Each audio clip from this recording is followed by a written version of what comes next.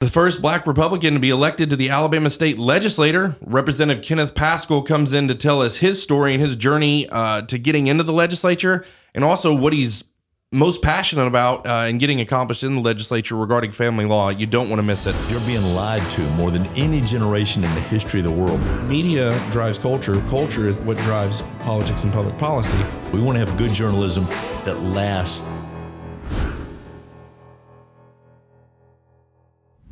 Welcome, everyone, to 1819 News, the podcast. Thanks so much for joining us. I'm Brian Dawson, the host of the podcast and CEO of 1819 News, joined by my wonderful co-host, Ray Mellick, who is the editor-in-chief here at 1819 News. Ray, how are you? I'm good. Good to be with you again today on another podcast. Another podcast. We're in the 20s. We might even be at 30 now. Wow. Just plugging along. Keep going. Appreciate people downloading them, though. That's right. I'm hearing from folks that see it and like what we're doing, so it's fun. We haven't repulsed them with our amazing looks. That's good. Well, we also have in studio with us Representative Kenneth Paschal. Did I pronounce that right? Paschal. That's what I said. That's what I said, right? Paschal. Got it. Representative Kenneth Paschal joining us to talk a little bit about his story on getting into the legislature, specifically being the first black Republican to be elected to the legislature since Reconstruction. Really incredible, sharp guy. I've gotten to know him over lunch and hearing his heart and his passions, and just thought he'd be a great guest. So, Representative Paschal, thanks for joining us. Well, thank you for the invitation. I look forward to our conversation there. And Ray, good to see you again. You as well. Yeah, we've known each other for a number of years and worked together on some stuff in the past. So I'm a big fan of Kenneth. He knows you and he still came in. Yeah. That's good. That's good. So before we jump into the podcast, as always, want to tell everyone where they can find us. You can go to Apple Podcasts, Spotify. What am I missing? YouTube. Yeah. Go there, subscribe, leave a 5-star review. Tell everyone how much you love the podcast because we know you do. Click the bell there so that you get notifications when new podcasts are published so you don't miss out on anything.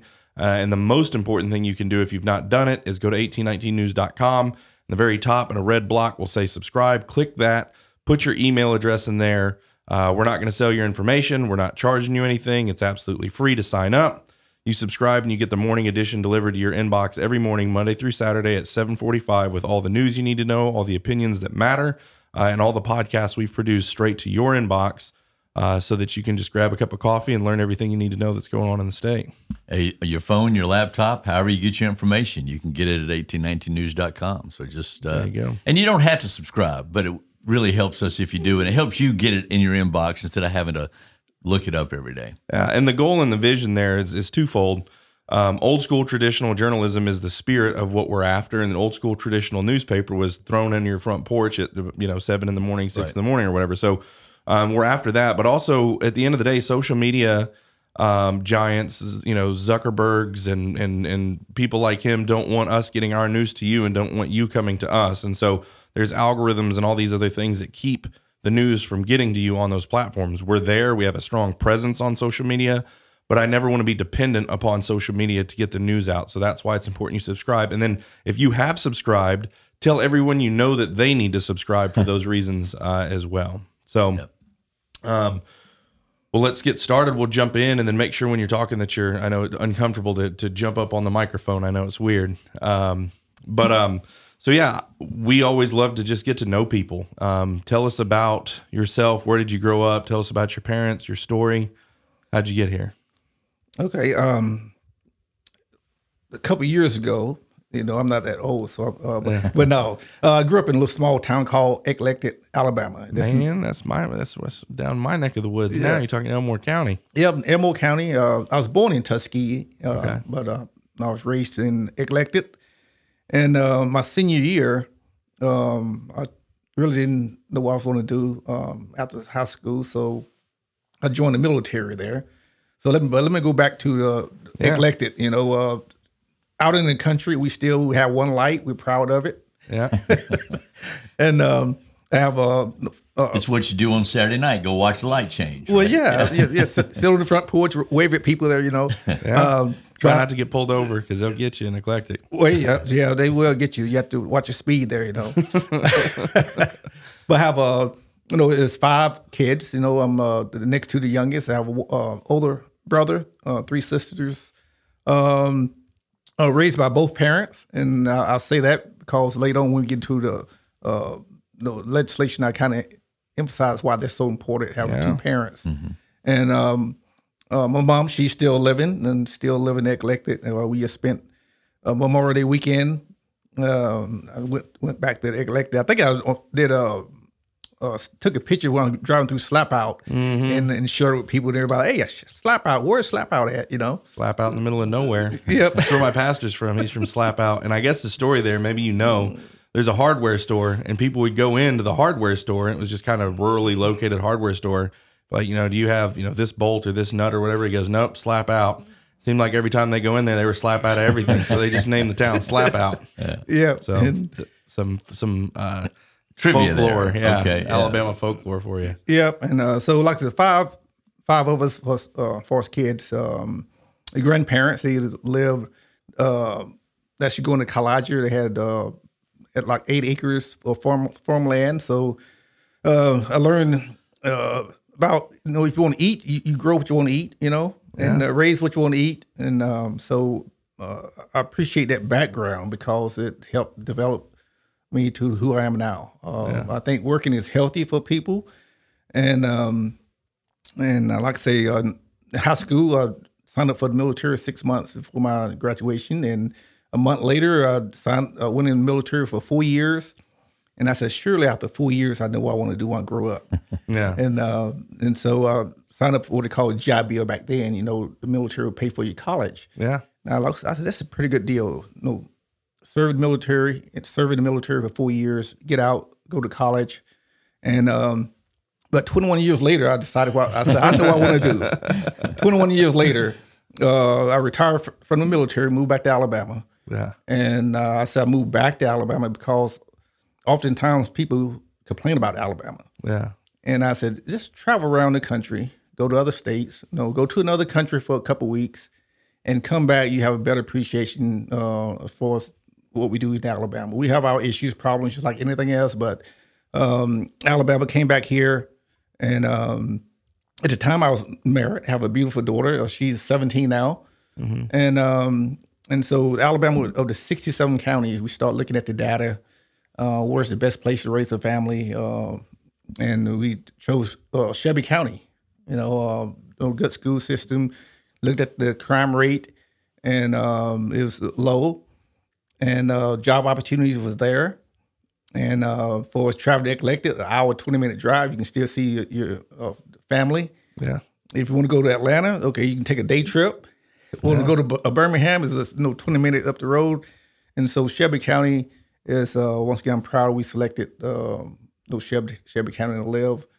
And but going back to little town that elected, I was raised by, once again, both parents, my extended family. I spent a lot of time with my grandparents on both sides of the family. My grandmother, I'm happy to announce that she's still kicking at 102 years old. Wow. And she would tell you that what keeps her going is the Lord. Amen. And so she said, I can go today. He can take me home, and I'm just happy and have lived a good life. And so that's one thing I try to tell people is, have faith, stay focused on the Lord, and only blessings will follow. Even during this thing called turbulence for life, just stay focused on the Lord. And that's what brings me here today is the Lord He continues to guide my footsteps. I'm just, as you probably have heard, last year around this time, I was out knocking on doors campaigning. Yeah. And but before I got before the campaigning part, I spent the last 11 years in Alabama, in Montgomery, as a private citizen. I tell people I took my military retirement, put it in my gas tank, and advocated, trying to make a difference for the next generation of kids, trying to work on pro-family legislation. And what that actually was doing, I didn't realize it at the time, but Matt Friday, he was now at the appellate court judgeship. He won that election in November 2020. And the governor called a special election to fill his vacant seat. He was serving as the House representative for District 73. And people started asking me, Kenneth, do you need to run for Matt's seat? I like, no, that is not for me. And it's like, it is. We saw it several years ago. The Lord was prepping you as you was traveling in Montgomery, walking the hallways, building those relationships with legislators. Some was doing the right thing, some was not doing the right thing, but you did not waver as far as what you believe in, what you stand for. We need more godly men and women in Montgomery. And it was almost like, everybody wanted to start coming and asking me the same question, Kenneth, why don't you run for the seat? I said it in a joking manner to a couple of people. I said, okay, I'll run on one condition. That's if I get 100% clarity from the Lord. That means you put all the pieces on the table, and if they come together, I'll run. Within 2 weeks, it was just clear as day. It was clear as day I was supposed to run for this seat to serve as the legislator to represent the people in House District 73, because people came to say, if you run, I'll volunteer. If you run, I'll volunteer. I'll help you with your campaign. That's awesome. And you had local leaders saying the same thing. If you run, you have my support. One of the interesting things, I'm surprised Ray didn't pick up on this. So most people, when they say God told them to run, lose. Weirdest thing. So I think God might have actually told you to run. No, I was going to say, it was amazing how often I've heard people say, God, but it's funny how God often tells people to run for governor or Senate or something. I think, as we used to laughingly say, well, God didn't tell me to vote for you, so you may have a problem here. But in your case, that was a real, that wasn't over, and I don't mean to overreach with God, but I think that was a real legitimate, Yeah. This is kind of where you start, maybe bigger things ahead of you, maybe not, but this was a good start for you. Right. Yeah, and I think seeing the things that led up to it too, but that's just a run. The only reason I brought that up is it's a running joke with me and Ray, and because everybody comes in and talks to us, and they're like, "Man, the Lord had told me," and like, "Oh, okay," and none of them are around anymore. But you can see the pattern building up, the preparation of you walking the halls, you having the passion in your heart, the integrity in the walk, and the basically that above reproach. Respect of the community and people coming to volunteer, as well as that. I think that's really good. Right. And part of that, for us having that small team of supporters through prayer, even sharing with my pastor, deacons, just pray for clarity. Yeah. And so now you get that clarity. And so if the clarity came from above, your campaign should be based on where the clarity came from above. And so my platform was simple: God and country. How do you best exhibit or share the story of my life, my travel? As I mentioned, I spent 21 and a half years in the military serving our country. Why? Because I love our country. Amen. Going back to the background, being raised in a small town of Elected, we went to church. We didn't have a big church where you have your individual Bible study classes. Your Bible study was at your grandparents' house after church. Yeah. So how to best honor the Lord as in my efforts to run to serve the people was emphasize God and country is our Constitution.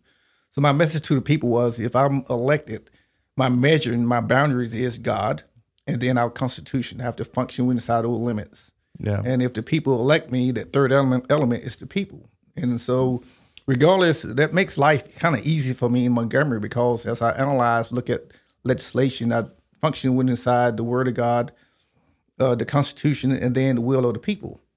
And then you have your special interest groups. Yes, you listen to all of them, but mostly my analysis is God, country, the Constitution, and the people. And then anyone else put all the elements on the table.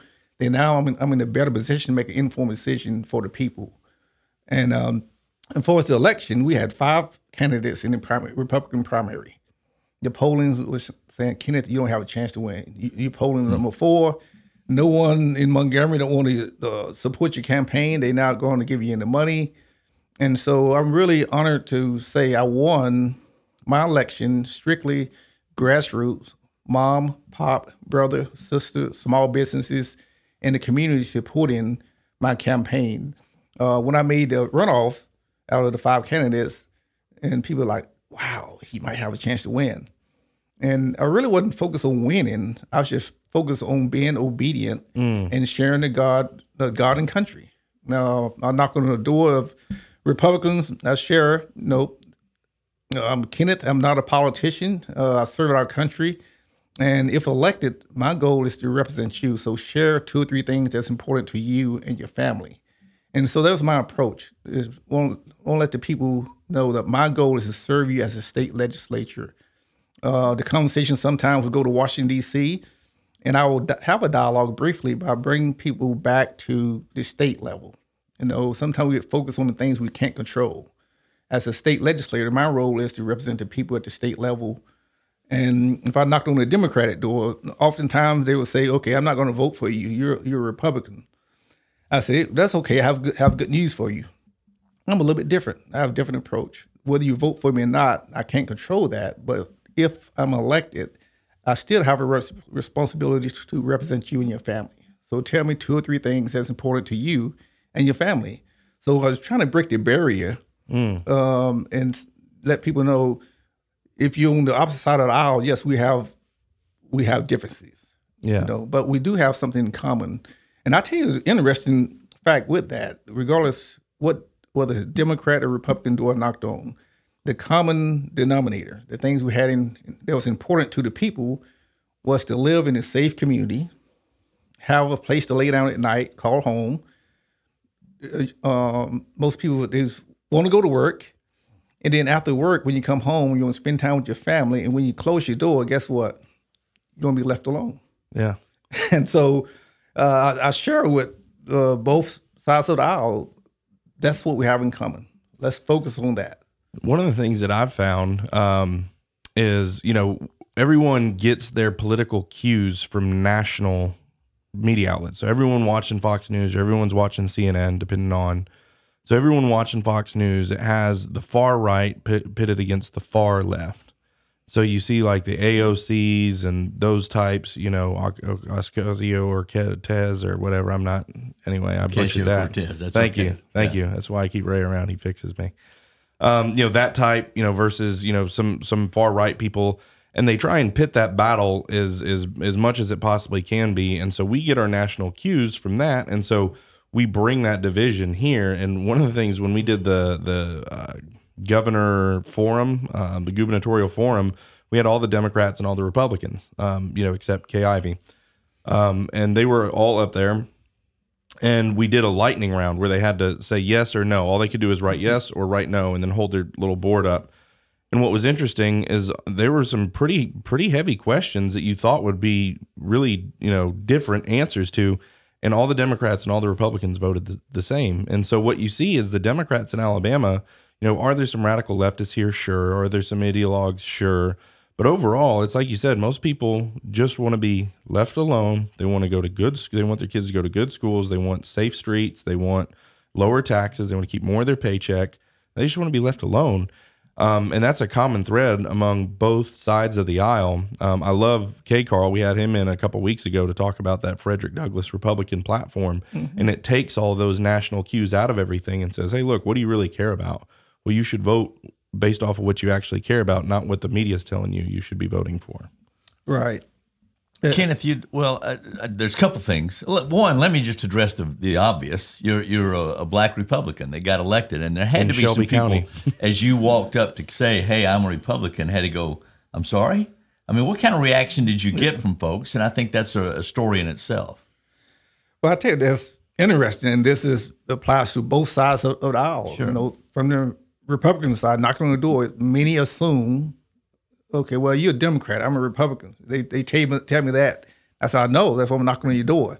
But they assume because of your skin, the pigment of my skin, okay, well, you can't be Democrat. You're knocking on the wrong door. Yeah. And so even on the other side, Democrats, they assume I'm a Democrat. They want to start sharing God and country, low limited taxes, low taxes, limited government so far. What I stand for, then they see the sign and say Republican. They're like, "Oh, you're a Republican?" I say, "Yes, I am." Well, I can't vote for you, and so that's I think what we have done as a society, we have put people in a box based on how you look, And in this case, it's the color of your skin. But there are elements where we put people in a box just because on their profile and so forth. Whether you're a male or female, we put everybody in a box. In this case, the party lines, particularly in Alabama, we have put everyone in the box because of your skin color. Right. Well, I said on one, the Democrats, they assume that because of your color of your skin, if you black, your obligation is to submit to the Democratic Party and vote Democrat. But it's interesting. They also say because of your skin color, it's okay for you to be a Democrat. You're right. But it's not okay for me to be a Republican. Yeah.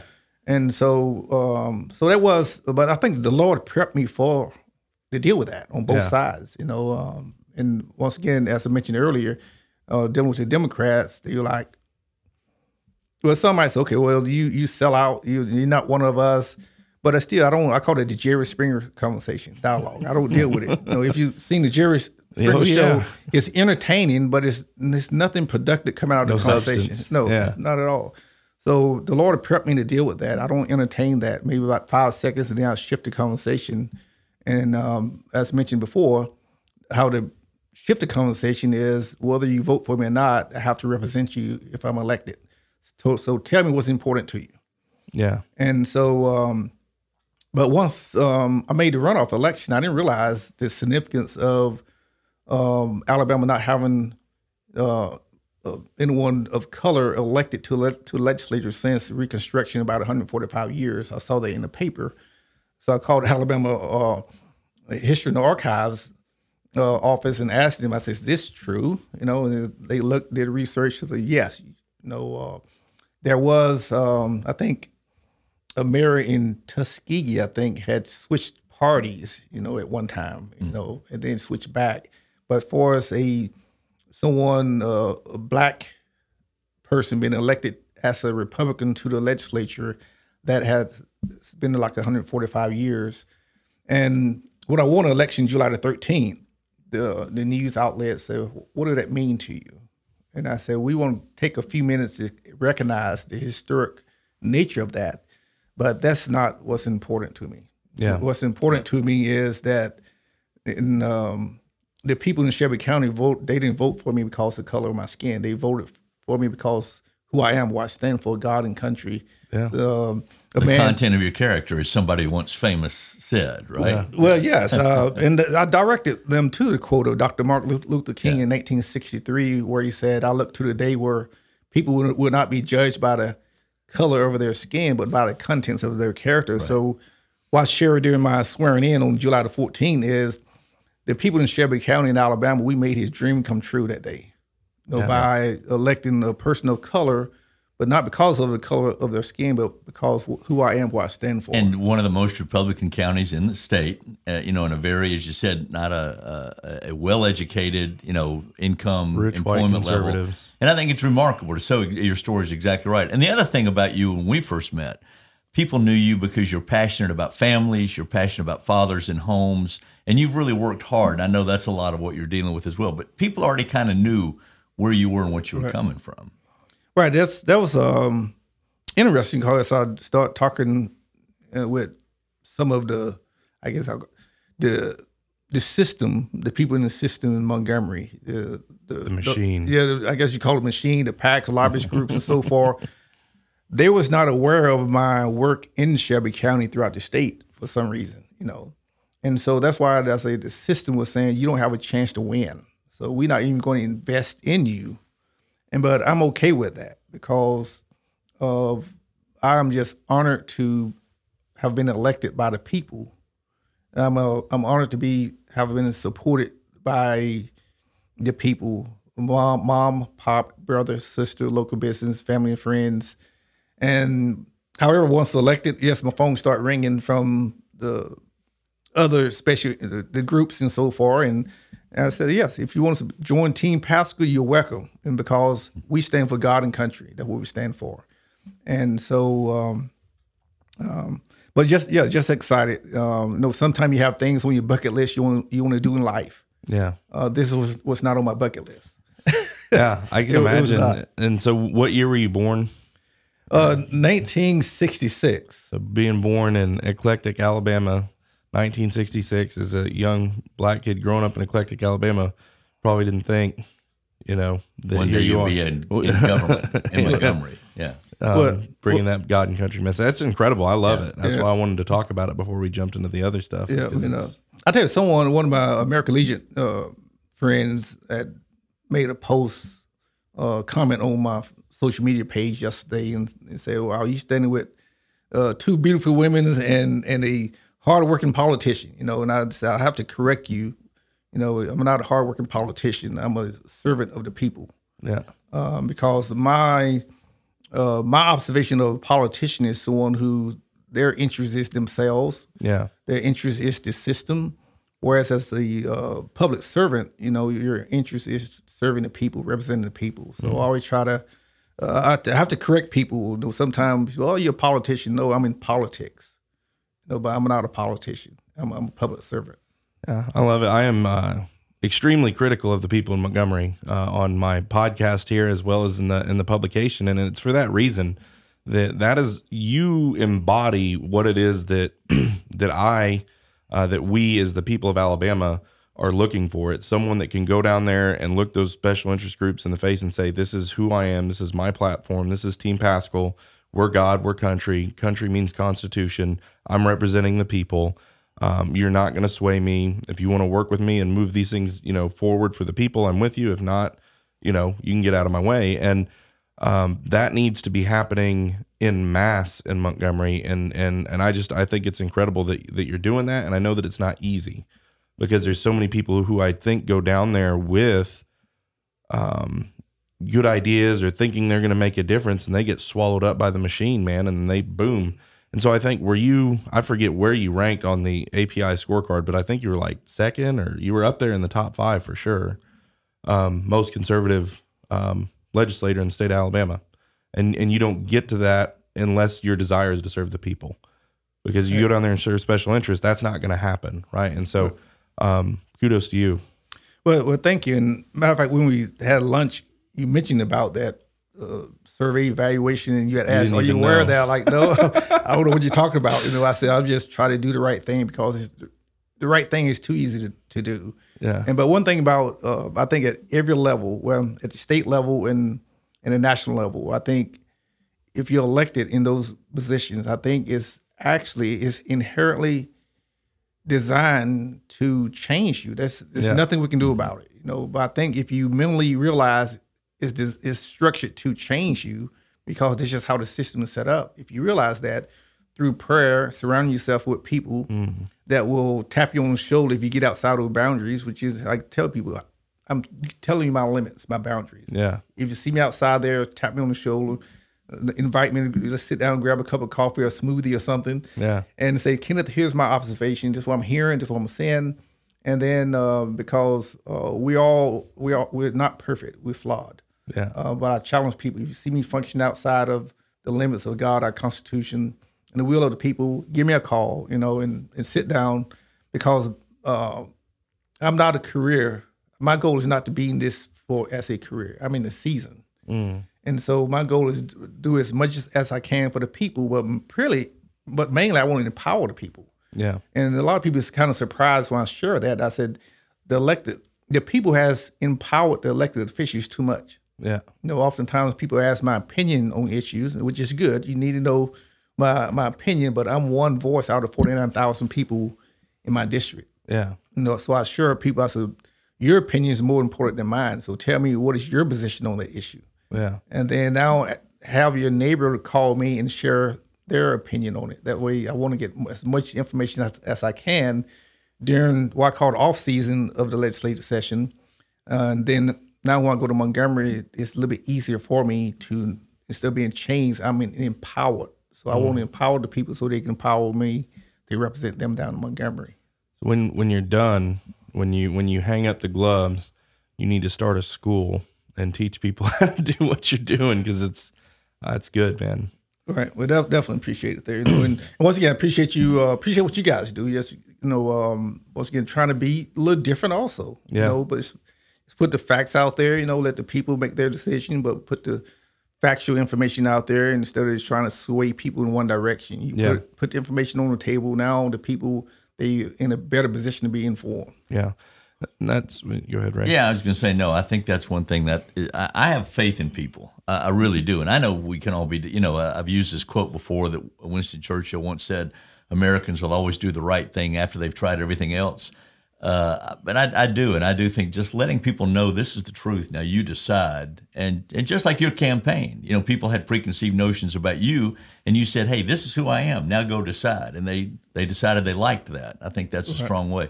And one of the things we've talked about a lot in Montgomery is it's real easy to get down there, and because you see the lobbyists every day, that you begin to lose track of the people that you're actually down there to represent because you hear these other voices all the time, and so. Again, I think that's one thing that you've done is really tried to stay in touch with your 49,000 people that you represent to be their lobbyist in Montgomery, if you will. Right. Well, I think, it's like a relationship, being married. If you disengage from your wife, you become vulnerable, both of them. Yeah. Yeah. And so if I disengage from the people, I become vulnerable. Absolutely right. Yeah. And so that's why I tell people. I may steal that line. Yeah, no, we're definitely stealing that. Yeah. And if you think about it, it's true. That's human nature. What you spend time or who you spend time with, you become loyal to that. And so that's why I was sharing earlier, this system is designed to change you. Mm-hmm. But if you're aware of that, you can take steps to shield you. For example, if you wake up in the morning and being in this flawed, sinful nature that we live in, you put your armor of God through your devotional time. Ephesians 6, you put your armor of God on. You properly get dressed, not just in the morning, but throughout the day. Because if you don't, become more vulnerable. So that relationship with the Lord, if you maintain that, that's your shield, that's your cover. And so same thing with being an elected official. If you know that you're in a vulnerable position and the system is, I think, designed to change you, if you don't want to be changed, you have to put it out there in front, let everybody know, listen, I don't want to be changed. I tell people, even if you don't live in my district, you can still help. You can pray for cover. Pray for me. Pray for the rest of our elected officials. So that's my goal. As I mentioned, I'm in a season. So my goal is I'm not, some people say, Kenneth, you need to go to Washington, D.C. No, I'm in the season here. And I'm going to enjoy what I'm doing.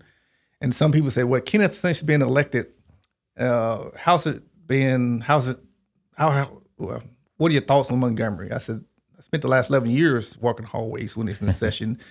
It's a little bit different being inside the chambers, being in seeing how everything works within, for us, your caucus meetings, and it's all like your family, what you discuss in your household tonight, that's in your household, and sometimes when you go put it out in the public, you create gossip and so forth.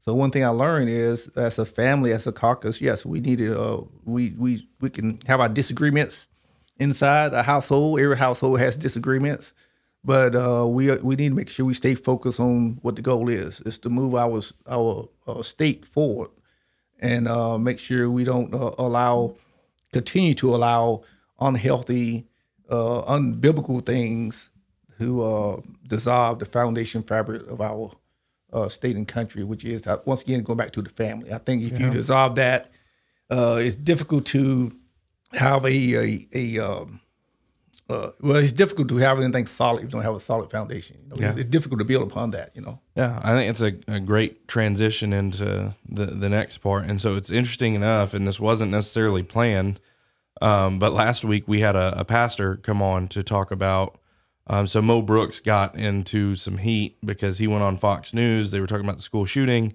He's like, well, where do you think this is coming from, Congressman? And he said, well, it's, basically moral decay. And the moral decay comes from the fact that our nuclear family is breaking down. And they obviously went berserk on him. So you're saying this is the fault of single mothers? Like, nope, not what I said. This is what I said, and this is what I mean. He didn't back down from it. And so he got into some hot water. We had Pastor Rich Lusk. He came on to basically talk about, Mo Brooks's comments. Was he right? Talking about the family in the church, and then how the family in the church, when they're functioning properly, make it so that civil society functions properly, and all these things. So, excited to jump in and talk to you about some of these things. And so when we met, we we talked about a little bit about your history, but it was more in line with what you're passionate about and what I assume you spent 11 years before you were a representative down there trying to make differences in the space of family law, family legislation that affects families. Just talk to us about it. What is the passion that God's put on your heart? What have you been working on? How's it been going so far? Okay. Well, a little background. 2008. I say, unfortunately, I went through a divorce, but God allowed us to travel. As we wake up in the morning. So I went through a divorce in 2008. As mentioned, I have one daughter, beautiful. Her name is Abigail. And the reason I named her Abigail because in Hebrew that means the father's joy. And she definitely is the father's joy. But going through the divorce process in Alabama, you're forced, whether you want to or not, you're forced into the court system. If one parent is if one say, okay, I'm done, I don't want to be married anymore, you have to go through the legal process in the court system. And I was just shocked at the process. Your starting process is you see your daughter first and third Friday at 6 p.m. until Sunday at 6 p.m. on the first and third Fridays of each month. And that's just starting conversation. And I thought they was joking at first. I said, yeah, right. Who in the heck thought of this? That's how we do it in Alabama. I still thought, I said, no, you got to be joking me, kidding me. And I said, okay, someone who's retired from the military, top secret security clearance, clean record, nothing, and invested in his daughter's school on the PTO board, the only male on the PTO board at that time, and asked to be the room dad for a school. But yet, because of one parent don't want to be married anymore, they relegate you to not even a parent. They relegate you to a relationship of a grandparent or a daycare worker. Yeah. You see a child 48 to 56 hours a month, then you can negotiate and fight to get more time, and which I did. I fought and negotiated, got a little more time instead of just first and third weekends. I got a fifth weekend in there because there's 5 weekends, 5 Fridays in a month. So that's a little more time. So you have to fight, you get more time. And so at first I thought it was just my situation, and then I started doing research. I found out, I said, oh my goodness, this is how it is in the 67 counties in Alabama. Then more research. Oh my goodness, this throughout the entire country. And so I came across an organization called Alabama Family Rights Association. There's mainly out of Huntsville, dating 1988. They started an organization called, actually it was Alabama Fathers Rights Association for about 10 months. And then they realized that this is not about fathers. This is about family. So they changed the name of the group from Alabama Fathers Rights to Alabama Family Rights Association because whether it's mom or dad, that child needs a balanced relationship with both parents. So I joined this organization. It's all volunteer organization there. And just initially we was more or less, I guess, almost structured like a support group. Yeah. And after I started doing more research, a couple other members, we realized our public policy is the problem. The way the current Alabama law is written, it allows the courts to do anything they desire, just call it the best interest of the child, and you validate what you're doing. Yeah. And then start doing just more research and realize if the policy is the problem, we need to change the policy. So I started spending time in Montgomery, talking to different legislators and trying to educate myself. How do you change the law if, especially in this case, I think it's an unbiblical law that allow the courts without any reasoning and do not even require them to write down why they do certain things to relegate a child, place a child, or tell a child that one half of your DNA or one half of what God created is not important anymore because your parents decided to go their separate ways. First, we want to clarify, divorce is bad. Scripture tell us that, but we make it worse for kids by saying you're going to lose one parent, and not just one parent you're going to lose the entire extended family. And so we started looking at the data, says, okay, what's the impact? We start seeing increased crime. The data that was showing that the data when kids have one parent, particularly when the father's not in the home, 85% of our kids in our correction facilities, that's what they have, limited time, no time with one of their parents, a dad in particular. 71% of kids' teen pregnancies come from the one-parent homes. Once again, mainly absent of dad. 63% of our youth suicides. And the numbers just, if you had these percentages of numbers of an airplane falling out of the sky, we would stop everything and say, listen, we got a crisis here. Yeah. And we do have a crisis here, but we haven't stopped as a state, as a legislators, and say we need to change this. And I just want to kind of briefly go back to earlier. You mentioned about the tragic shooting we had there on election day.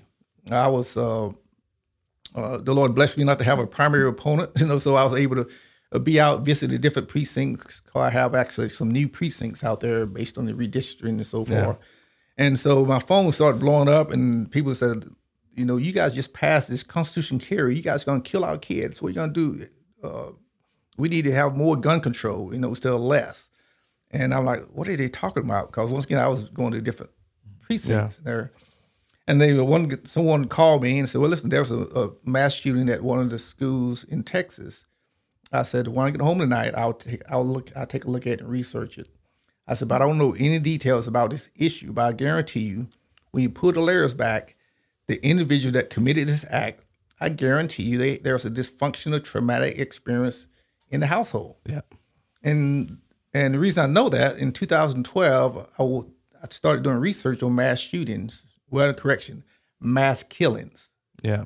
And I went back to 1927 in the history of our country, and the common denominator in 80% of these mass killings in our country, it was the individual had some type of dysfunction, no parent, no dad. So once again, family, God created family to have an order for a reason. God created kids to have a mother and father. And over the last 40, 50 years in Alabama, we have turned our backs back on the Lord and said, no, we know the best. We don't say your kids need one parent, unless they're in the same household. But unfortunately in Alabama, we're number one in football, but sadly to say, we also in the top rankings when it comes to divorce rates, unwed births. I don't advocate for either one of those, but it's here in our state. Yeah. And so the question is, when parents separate, what is the best policy that we should have to protect kids' relationship, both parents, keep kids from being traumatized, keep kids being placed at these risk factors I identified earlier. And so after 11 years and walking in Montgomery, the last 3 years before COVID, we had success in the Senate. We passed legislation that just that changed the policies from adversarial, mom get your child, dad, you get every other weekend, or vice versa. It's created a starting point. Let's start a conversation of equal parenting time with both parents. And then based on the situation of each family, the courts can go either left or right direction, but at least start the conversation on equal footing. Yeah. Because the data says when kids spend time with both parents, anywhere from 35% to 50% time with both parents, kids have better outcomes, less behavior problems. Behavior issues in our schools, common denominator. Many of these kids have issues in the family, single parent homes. And part of the problem is the federal level too. At the state level, we can't deal with that, but I know Gary Palmer, I met with him years back, and I was telling him, sharing about Title 4D funding. The states receive federal money when they can justify kids have one parent. In Alabama, we call one parent a custodial parent, the other parent a non-custodial parent. Mm-hmm. The actual federal definition of a non-custodial parent is being you're absent, even though you're not. Yeah. But that triggers the federal money to come in to say the states have to take care of that child, which they really don't. The law really was not designed for that. Yeah. But no-fault divorce in the early, I think around 1970s, California once again started that problem. And so the federal program, people start taking advantage of the federal programs because those programs were really designed for what you call back then deadbeat dads that will walk out, leave their parents. And we do have those. We have parents, dads that don't do what they should be doing. We have mothers that don't do what they should be doing. But we're talking about two parents, fit and able bodies, and the courts still relegate one to every other weekend. And then 7, 8 years later, we put these same kids in our correction facilities, or say they have drug problems, or even with not the mass shootings and violence in our communities, but particularly in African American communities, we have normalized this process until the violence that we send, since we have normalized that, and we don't acknowledge that because the system has said that dad is not important, or when dad was in the home, there was more violence. Well, we have actually taken dad out of the households, so the violence has increased. So that initial,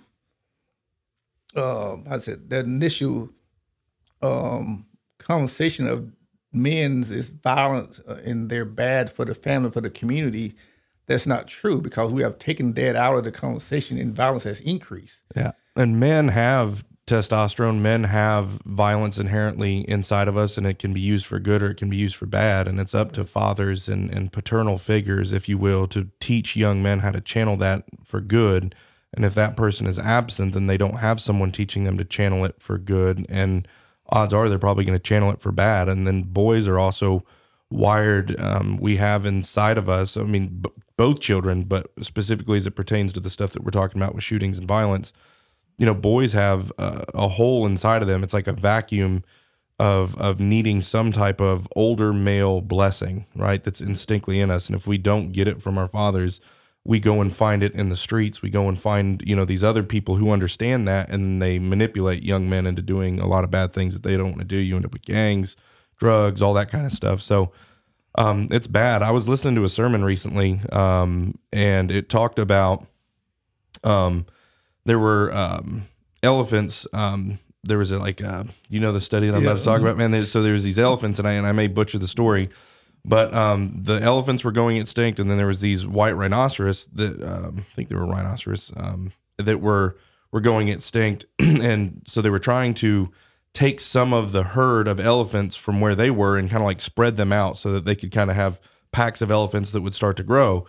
Well, they started moving them, and what they found is the big bull elephants, the harnesses couldn't pick them up. So they just would take some female elephants, some young elephants, whatever. And then all of a sudden where they took them to, there was all these dead rhinoceroses. I don't know what the rhinoceri, I don't know what it is. But, and so they're like, what in the world is going on? Elephants and rhinoceros have lived together in harmony for as long as we know, and there's never been any problems. And so they started putting up like game cameras and stuff. And what they saw, it was these young kind of juvenile elephants were killing these rhinoceros. And they're like, what in the world? And so they went and kind of through the whole process of deduction, the only thing that they could think is, well, we don't have any of these male bull elephants in this community. And so they figured out how to get harnesses for those bull elephants and to bring those older male elephants in. And once they started doing that, the older male elephants taught the younger male elephants how they're supposed to behave, and then the killing stopped. And it's like, if that's not a one-to-one parallel, and we're talking elephants, obviously humans are more, complex than elephants, but still you see it in God's design, the way that he made things. There's no doubt about it. And what we always talk about, and I had, Terrell Kennedy. Do you know Terrell? Mm-hmm. Oh, that's right. That's why you reached out to me. That's how we met, was because we were talking about that podcast. And so I think the title of that podcast was Chopping at the Root of Evil. And so many times we get caught up, and I'm as guilty as anybody, we get caught up in chopping at leaves of evil rather than the root of evil. And leaves, we start talking about, this issue or this social issue or whatever, and we want to legislate and fix all these things that are leaves. And it's like, yeah, but we need to fix this root issue. And if we don't, if we fix the root issue, we wouldn't need to worry about these leaves. But we're out there chopping at leaves, not chopping at the root. And I think fatherlessness, the family court system that you're talking about, and then particularly no-fault divorce, right now we're getting to the root of the issue. And then obviously I would go farther, and I think all three of us would agree that the root is sin, right? Mm-hmm. And then the manifestations of sin in society, specifically, there's a war on the family. These organizations, these Marxist organizations, from Black Lives Matter to LGBTQ, RSPYQ, whatever, all those people, in their bylaws, in their governing documents, is literally that they want to deconstruct the nuclear family. These people are at war with the way that God made things.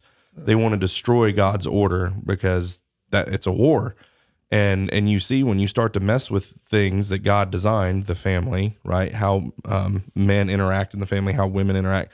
When you start to mess with that, you're messing with a nuclear power plant.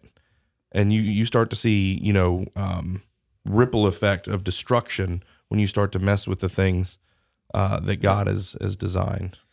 Yep. Go ahead. But I was going to say one thing that and I think sometimes it starts off with a good intention, but over the last 50, 60 years, we have seen government begun to take over families in maybe not an obvious way, but exactly what you're talking about. Okay, we're going to make laws that say this is how children will be treated in the case of a divorce, or this is how kids will be educated, or even in family court structure, to give judges the power they have to just totally disrupt a family unit is also leaning to that idea of we've somehow abdicated our responsibility as parents, as family, to government to somehow take care of us. And I know that's what you've been fighting all this time too, is to kind of take the government out of family. Right. And I think there's a time and place for everything. The government has a role. Sure. But when it comes to family, the government should never immediately come in with overbroad hands, assume that role. Where our current law is structured, that's exactly what occurs. First, let me just do some disclaimers out there. The conversation we're talking about is when parents divorce or separate, and the courts relegate one parent to limited to no time with the child, and the child suffer later on in life, and oftentimes grow up and repeat that cycle. We're not talking about when there's abuse, drugs, or harm, because we currently have laws for that. So we're talking about absence of drugs, abuse, and harm. And we also have some good judges and lawyers out there that's doing a good job. They've been working with me on this legislation there. But we got some that they do think they're God. They have shared that, it's my job. This is my child. Well, no, that's not your child. Your role is to facilitate the best interest of the child. And the question is, what is the best interest of the child? Well, the data tells us what's best for kids, to have a balanced relationship with both mom and dad. And then if there's drugs or issues, you shift from that conversation there. But the government, we have allowed the government to assume a role of parents. And because when we say you're the honorable, judge, okay, surely the judge knows what's best for this child. But we have to turn the TV on at night and watch the news and say, well, here's the outcome, here's the benefits of that. Yeah. But also, I just kind of share, I visit our law schools here in Alabama. We have great law schools. They teach you to go to law school and learn how to win. The main thing in law school, they teach you how to debate and win. That's the main thing, is win. And so we have forced parents to go into the system, and it's not about creating a balanced relationship, the child having a balanced relationship with mom and dad so they have better outcomes in life. It is structured to say we have to have a winner and we have to have a loser. And although oftentimes parents get caught up in that because it's emotional and they want to win, and it's, I just cannot fathom not seeing my child every single day. And what the data shows, kids is saying the same thing. I cannot fathom not seeing, being able to free to love both of my parents. Because if I suppress that love, I have to replace it with something else. So what we're trying to do is ask the government to first recognize the importance of family and the fundamental rights of parents and children. Fundamental rights mean given by God. Yeah. So that means that put the government in this place. God give parents those rights to make the best decision for their kids. And then the second thing we ask in the government, the courts to do from a legislative standpoint, we ask is require the courts in all 67 counties. Each court, you start with a balanced conversation. Let's see if we can maximize his child time. Equal time doesn't work for every single case. We know that. So that's why you give the courts discretion look at each case, go either direction, but just automatically pick one parent.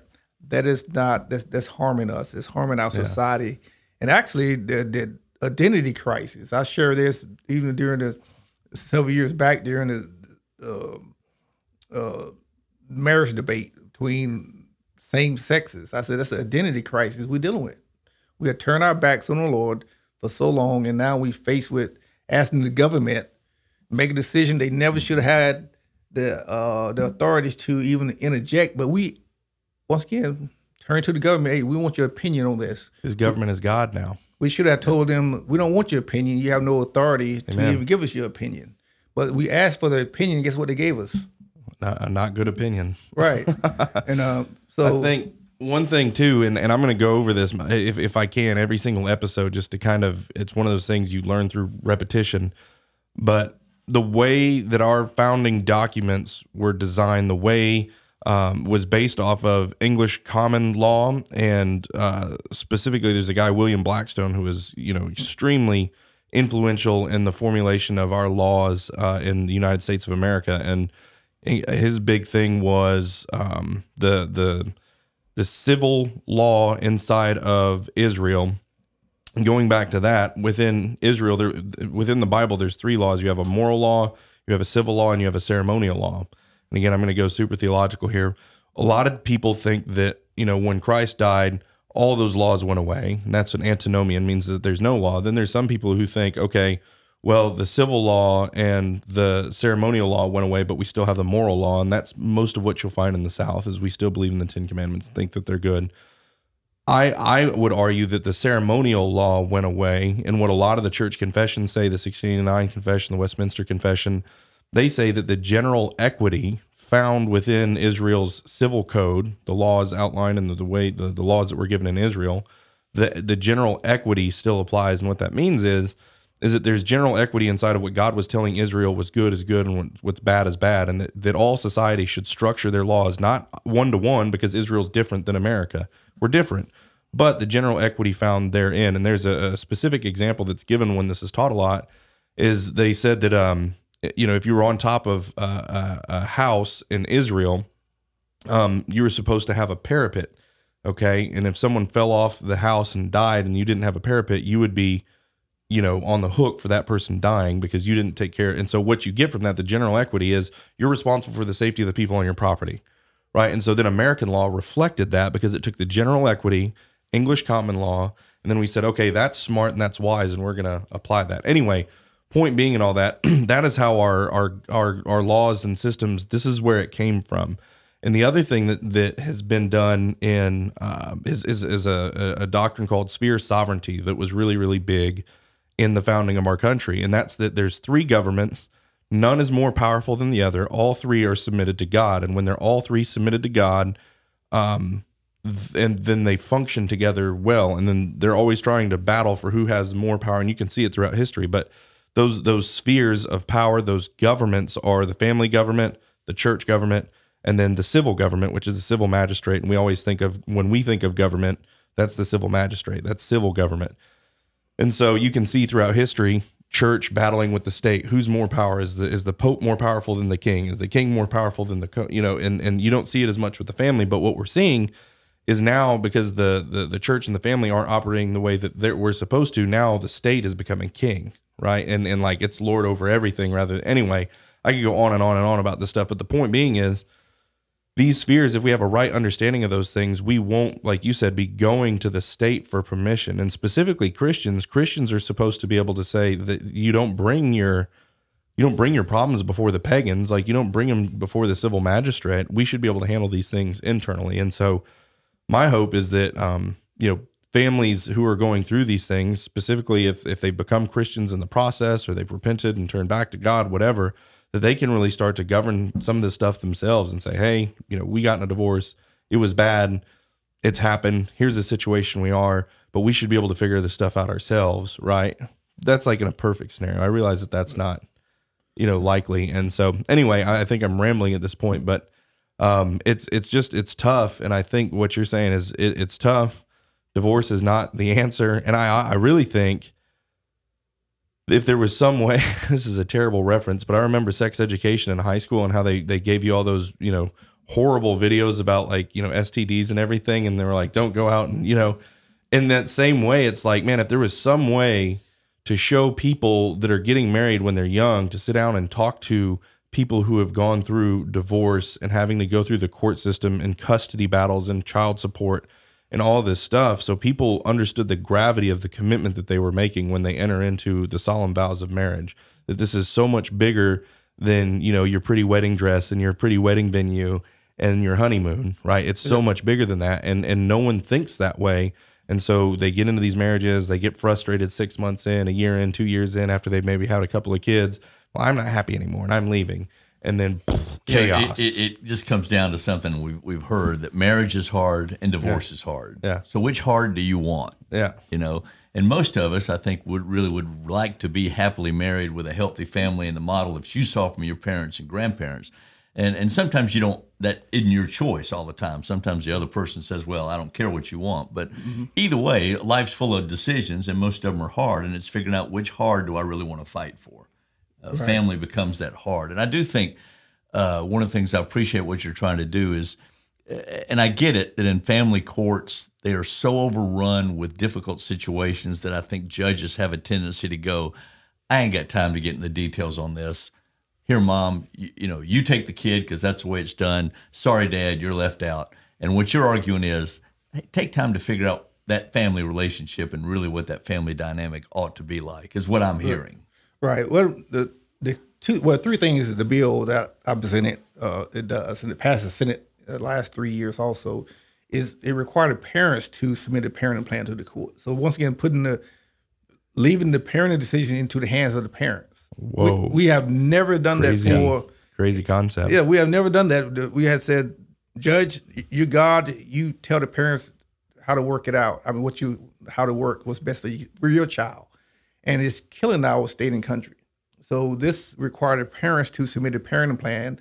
Yep. But the meat of it is, regardless what the parenting plan says, the courts, you have to treat both parents at the on equal level playing fields, and make sure you create a balanced relationship where the child have both parents in their lives.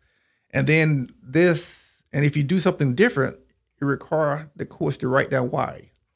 This is just unbelievable. The courts can do anything, and they don't have to explain why. Yeah. Several years ago, I was at a public hearing in the Senate. It was dealing with probationary, for you commit a crime, you kill someone. If you're up for probation and they deny your probation, they have to tell you why. I said, wait, these people these prisoners, and they're now fit parents. The courts tell you, okay, you can't see your child or only see your child every other weekend, and I'm not going to explain to you why, because I said so. And so our bill will require that the court at least justify why you're doing something, because if we don't put our kids on these pathways, on these pathways of harm, you need to write down why.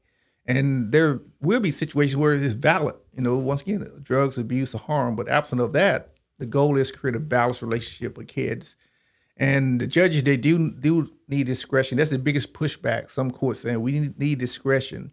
Well, there's 19 factors in the bill that the judge to consider give them guidelines to follow. It's not mandating, but give them guidelines. And the last factor to consider is kind of dangerous factor, but once again, it says any other relevant factor. That means anything else the judge think of, they can do, but we are saying we have a new model. Instead of adversarial winner-loser, it's creating a presumption of joint custody is best for kids, and then give the court broad discretion to go either direction. But we also require you to explain why you're doing what you're doing, and it's why that's important. If we want to see less violence, less crime, less behavior problems in our schools, and we want the next generation to know what love is, and what you talked about earlier, the problem we have is not only the identity crisis, but we're teaching kids, we're not teaching them what love is. If you have to suppress one half of your DNA of love, you can grow up getting a relationship, but it's not going to last long because you haven't been taught what that is. So this is bigger than just changing the law. This is talking about taking the next generation, about 40,000 kids each year, and teaching them what scriptures tell us: love one another. And I think we can, if we do that, I think 7-8 years later, we will reap the benefits here in Alabama. Kenneth, let me ask you, just for argument's sake. I was going to ask it about you personally, but I'm not going to because I don't want to put you on a spot. But let's say I'm a dad. I'm going through that situation. The court has really limited my interaction with my kids. What do I do, or what do you encourage fathers to do to maintain that relationship even when they are limited to that 2 weekends a month? Obviously, I would think that you found a way to maintain a relationship with your daughter beyond what the minimum requirement was. Well, it's tough because it's almost like you dig a grave and they push you in it and then throw dirt on top of you. And then how do you reach your hand up and try to get air so you can breathe? Yeah. And then because it's paralyzing. I don't care how strong you are with a mom and dad. If you relegate it and once again, this is given by God. That's a gift. And then now you're saying you're not worthy for no reason. And so I see a lot of, unfortunately, we see a lot of men they commit suicide. You don't hear about it but kids commit suicide too. And there's there's mothers that's being flipped. The lawyers teaching dad how to win, and moms are losing. So what to tell people is unconditional love. You have to be created to show that unconditional love, knowing that it may not be returned because the child have to survive too. And so just try to stay involved as much as you can, and stay prayed up. I became closer to the Lord during my turbulence, in my divorce. And some is worse than others, but just stay prayed up. When you have time with your child, even though it's limited amount of time, make sure it's quality time. Oftentimes it's difficult because it's almost like having a dog. You see a dog only a couple times a month. You have to give them treats for them to want to like you, right?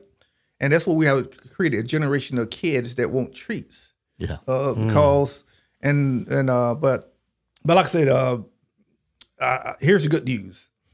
We have this is election season. In the House, we're going to have probably about 30 new House representatives. We have a different speakers, House Pro Tem, Rules Chair. And this is a perfect opportunity for us to start talking about, let's look at policies that's going to make a difference for the people, for the next generation. And one thing and last thing, I know we close to our time here, one thing I shared with our chairman of the Republican Party, I looking at all the resolutions we have passed over the last decade. Not one is focused on restoring the family. We deal with symptoms.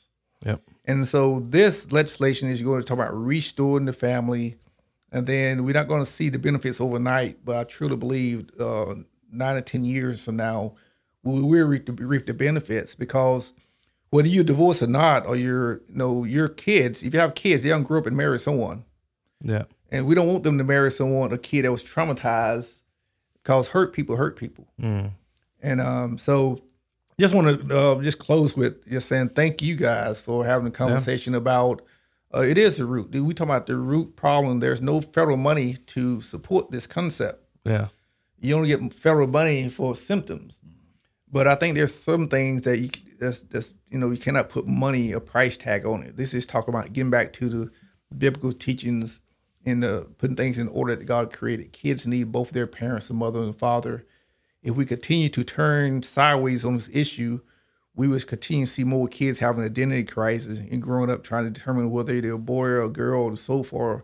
I think all these are symptoms because we as a Christian body has turned our backs on the Lord. Yeah. And Scripture tell us, just turn back to the Lord. Repent. Yeah. All right. Well, that does do it. I think I'll summarize too, and kind of what I've heard you saying is legislation. We can't legislate our way out of this.